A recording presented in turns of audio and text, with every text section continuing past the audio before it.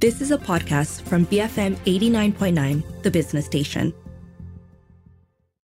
Good afternoon, this is Front Row on The Bigger Picture. I'm Juliet Jacobs. Alu Lesung invites the audience to be voyeurs and peek behind closed doors and follows an ensemble's journey in revisiting the peaceful moments in their lives, the events revolving around harm that they've experienced, and their pursuit to heal from this trauma. So part of Theatre Source's 7th year anniversary showcase, Alu Lesung is set to be a multi-sensorial project that utilizes minimal text in various Malaysian languages. There's going to be movement, scent, light, sound, digital projections, so much more. And I'm going to find out more about this from the production's director, Dexter Zen, who joins me now. Welcome, Dexter. How are you today? Hi, I'm pretty good. You? I'm very well, Dexter. Thank you so much for joining me today. Your show is coming up very soon, opening in just a week, I think, right? Yes, yeah. How is it going? How has it been going? It's been good. It's been a very exciting process for me because it's my first time directing a full-length production on my own. I've co-directed something, but it's my first time doing something by myself. So it's been a lot of learning. It's a big learning curve. And it's a lot of self-reflection as well, because a lot of the work requires us to go back to the past and just reflect on things that we've experienced and how has it changed us. Okay. Yeah. And I do know that you were a graduate of Theatre Source's 2022 season, am I right? Yes. And that was for the Emerging Directors Lab. Talk to me a little bit, about maybe for our listeners, tell them a little bit about Theatre Source, and your own experience in that training program. So Theatre Source is a theatre company based in KL, Subang area. So it's one of the production company that kind of emphasizes on training new directors, just to create more directors to make more work for local Malaysians, right? So the EDL Emerging Directors Lab program is a program catered to that. And each time they were taking around usually 4, but for my batch there were 5 of us. And it's to replicate the MFA program in the United States for directing students. So in the program we learn a lot of theory stuff. We also cover a lot of practical stuff in the program as well. And we will put on 3 showcases exploring different types of directing tools and different directing techniques as well. So that's the gist of the program. Yeah. And how was that experience for you? So, were you always interested in sort of performing arts, and were you more drawn towards directing or performing? What was it like for you? So I started off as an actor. I think a lot of people in theatre start off as actor. But I feel actor, it's fun. It's a different craft, different technique, different process as well. But I feel like there are also stories that I want to tell. Sure. And I'm personally more interested in the abstract, not so much of, when it comes to directing at least, not so much to directing plays as of right now. Maybe I haven't come across plays that I'm really drawn to direct. So that's how I feel I have all these ideas and I want to put it out, and, gradually found my way to directing, and here I am. Okay, yeah. All right. Here you are. So, your very first solo sort of directorial project, right? And I mentioned sort of in the intro that we're sort of becoming voyeurs, isn't it? We're going to be peering into the personal and private lives of other people.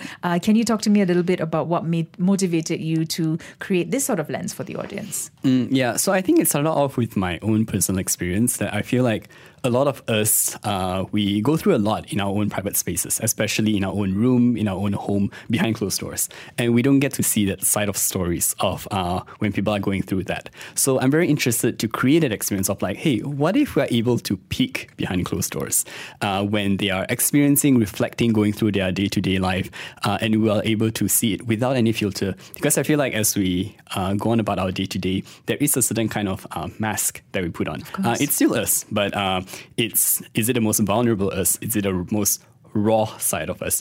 So I'm interested to, if we take this mask off and we only see it in a private space, how will it look like? So I would like to just explore it in this production to blur the lines between audience and also the performance space, and for audiences to get that experience of peeking into behind closed doors of these 3 women, these 3 female characters, and as they go about their day and discovering things about themselves and their past as well. Okay. Yeah. And you alluded to your all-female ensemble, isn't it? Why is that a feature for Alu Lesung? And maybe you can tell us a little bit more about the characters you'll meet. So in terms of the female characters, it was unintentional. Okay. So I went in during the casting process. I knew that gender and ethnicity is not a factor for me. So I was just trying out different combinations during the casting, during the audition, and in the end, I I ended up casting 3 female.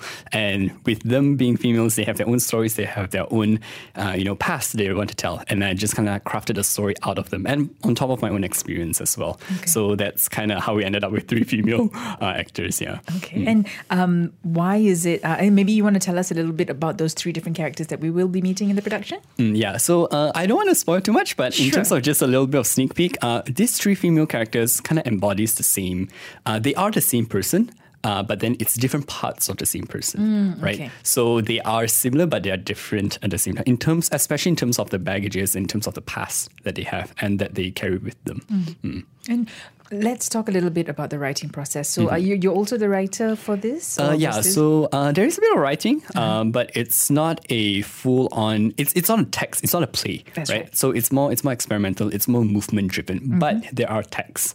And I craft the story along with my actors to create. So some of them are my own personal stories, some of them are their stories. Okay. And what was that like? I mean, I'm sure there were difficult moments, I suppose, in also, drawing from your own personal experiences and drawing from not necessarily happy memories as well, right? So that must have been quite not an easy sort of like process as well. Would I be right in saying that? Yeah, because, I am acquainted with, so there are 3, there's Ayla, there's Sheng, and there's Tarani. So I met Tarani from this production. I met Sheng and Ayla over the past few years, right? But we've never really sat down and really dive deep into our past, really exploring our past experiences and also baggages, right? Yeah. So during this production, I think it's the initial part of the process. We have a lot of exercise just to build that trust, right? But they know, and I know that coming to this production, vulnerability is very important because you'll be sharing a lot of personal related experience in regards to the 2 themes that I'm exploring, which is loss of security and also dreams of healing. So we had one session where we just kind of shared past experiences that are related to these 2 themes. And that has become the base of what the show is going to be. And the scenes are created out of these experiences as well. Okay. And how was it for the 3? So they also contribute to the story. So they also draw from their own personal experiences as well. Will we be seeing some of that in the production? Yes. It's really a blend of both, all 4 of our experiences in a piece. And did you find that, there were some shared sort of experiences, like there were some similar sort of like experiences that you guys actually realized, when you were devising this? Yes, we do. And it's kind of, because sometimes we feel like our experience is very unique to ourselves, that no one can empathize or no one understands it. But because, for instance, if I take one of the themes, which is loss of security, right? This can be security from other people, from health, right? Don't feel safe in our own bodies or don't feel safe being around other people, or, for instance, traumatic experiences that we experience. Sometimes we feel like, hey, we are the only one experiencing it. But then during the sharing session, we feel like, hey, someone else also shared somewhat of a similar experience. And that kind of built that connectivity and that relationship among the cast as well, even though it's our first time sharing so openly with one another. But yeah, that kind of, you feel like you're less disconnected and more connected than you expect.